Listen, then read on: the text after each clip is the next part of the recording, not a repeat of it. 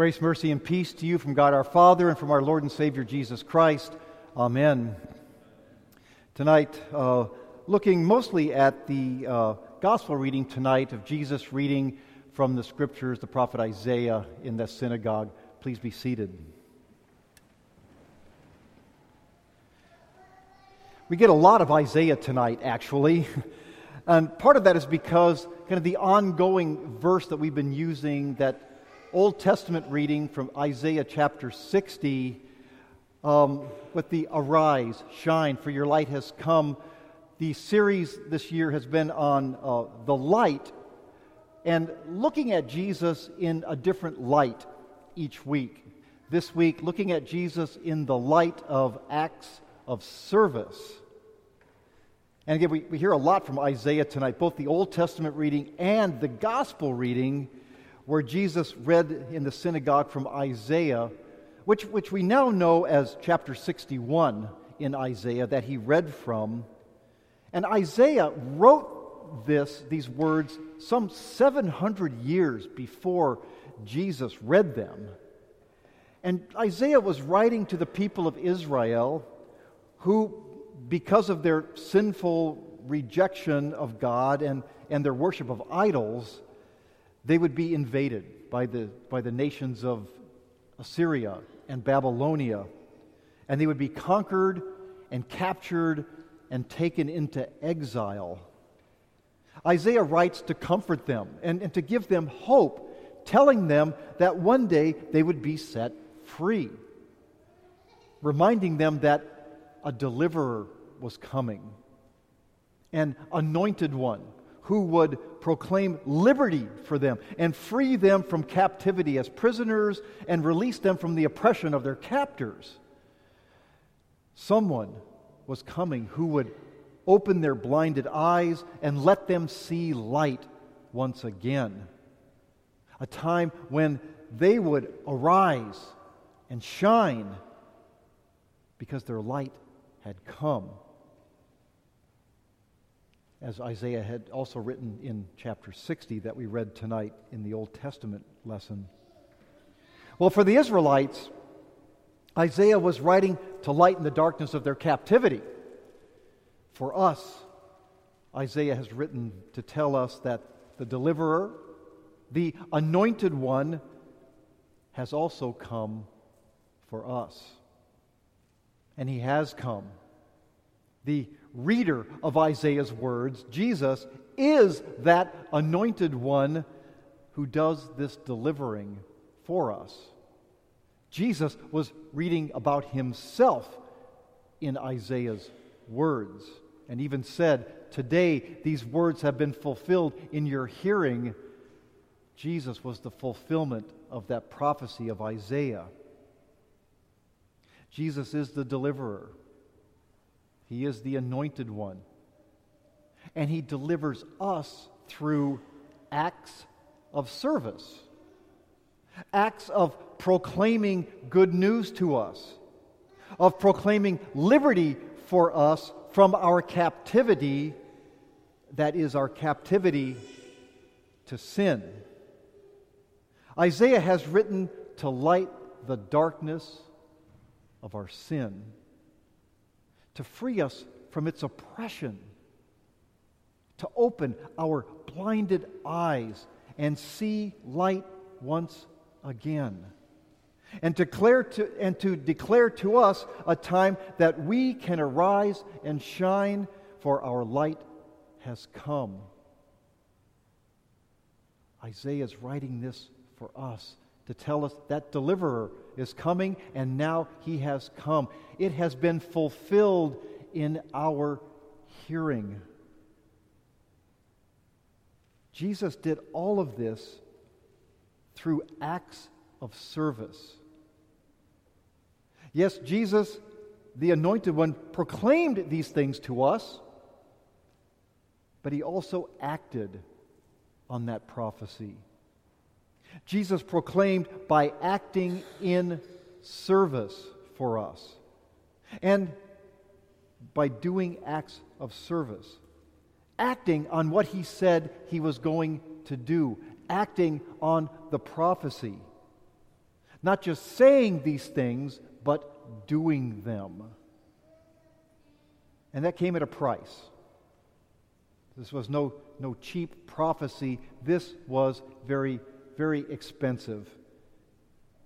The prophet Isaiah also wrote about what particular acts of service that this anointed deliverer was going to do. In what's known today as chapters 52 and 53 in Isaiah's writings, he wrote what we now call it the suffering servant section, and it's most often read on Good Friday because it's those acts of the anointed deliverer that happen on Good Friday that Isaiah is talking about in chapters 52 and 53. Acts like taking up our infirmities, carrying our sorrow, being stricken, smitten, afflicted, pierced, crushed, wounded, disfigured, despised, and then being raised and lifted up on a cross. Isaiah writes that this is what's going to happen to that anointed deliverer when he comes. And that very accurately describes what happened with Jesus. All of those things I just said, they all happened to Jesus in his suffering, in his crucifixion, in his death. And Jesus' suffering and death on the cross would be the ultimate act of service to light our dark world, dying for us, to forgive us of our dark sin. This is the act of service that Jesus has done for us. And it truly is an amazing thing. Okay, movie alert. Okay, guys, here it comes. One of my favorite movies is called Life is Beautiful. If you've ever seen it, extra points for you. Good. If you haven't, I highly recommend it. Foreign film, got to have subtitles. Sorry about that. Italian made. There's a scene in it where a man is learning really fast how to become a good waiter at a very, very fancy restaurant. And there's an older, much more experienced waiter that's teaching him, and he tells him this: serving is an art practiced by the Supreme Being Himself. God serves man, but is not a servant of man. I'm going to repeat that. God serves man, but is not a servant of man. See, our God freely does acts of service for us. Not because He's subordinate to us, but because He loves us and wants to serve us. Our God wants to serve us. Now, it's interesting, many people want to serve God, but it seems like they want to serve Him only as His advisor. Our God wants to serve us. And that is an amazing thing. We have a God who acts, who acts in history, who was prophesied of and fulfilled that prophecy and acts in a person. We have a God who does things, who serves us. This is so unlike any other so-called God of other religions. We have a living, active, serving God who even acts on our behalf.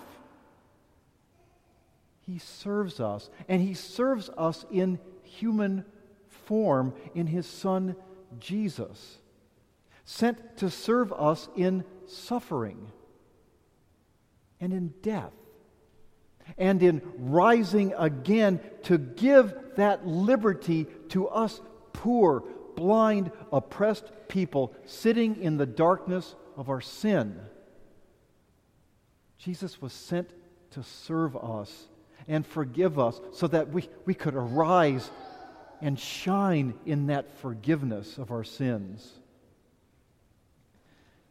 So as God's people then, who have been delivered by the acts of service of Jesus, we are servants of God. Not advisors, as servants, okay? But we do acts of service. And as we read in the second letter to the Corinthians tonight, we are to do acts of service too. We are to do acts of service that supply people's needs, but also show our faith in Jesus, who is our servant. Our acts of service can confess our faith in Christ and shine His light to others. See, in whatever your vocation is, wherever you are in your life, whatever you're doing, your job, your hobbies, whatever groups you're connected with, your family, wherever you are in life, you can do acts of service in Christ's name. It's not just the pastor that does that, all right? Hopefully you understand that. You are servants of God too. And I know sometimes that isn't easy. I know sometimes it isn't easy to serve God, especially when we're serving people who don't always receive our service well or don't appreciate it. Although those may seem like dark times when we're trying to serve people and they don't like it, they don't receive it well, they don't appreciate it, it's still an act of service to God. It's just not well received or appreciated. But it's still an act of service to God. And even though they don't appreciate it, don't receive it well, we should still continue to shine the light of acts of service regardless. Because acts of service are a joy. Maybe sometimes not to the people we serve, but it is to us. And it is to God. We don't serve for our salvation, but we serve because of it. And that makes it joyful. Because God, the supreme being, serves us. We've been set free to serve. And perhaps the best act of service we can do is the same that Isaiah and Jesus did in our readings tonight. To proclaim good news of liberty to those in the captivity, in the blindness, in the oppression and darkness of their sins. Our best act of service can be to tell others that good news of that anointed deliverer who is for them too. They need to know the light of His acts of service for them too. So, arise and shine, my friends. Our light has come. Jesus has come with acts of service to light the way of salvation for us and to encourage us to do acts of service too. So may your acts of service be good news and bring light to those that you do serve. Amen.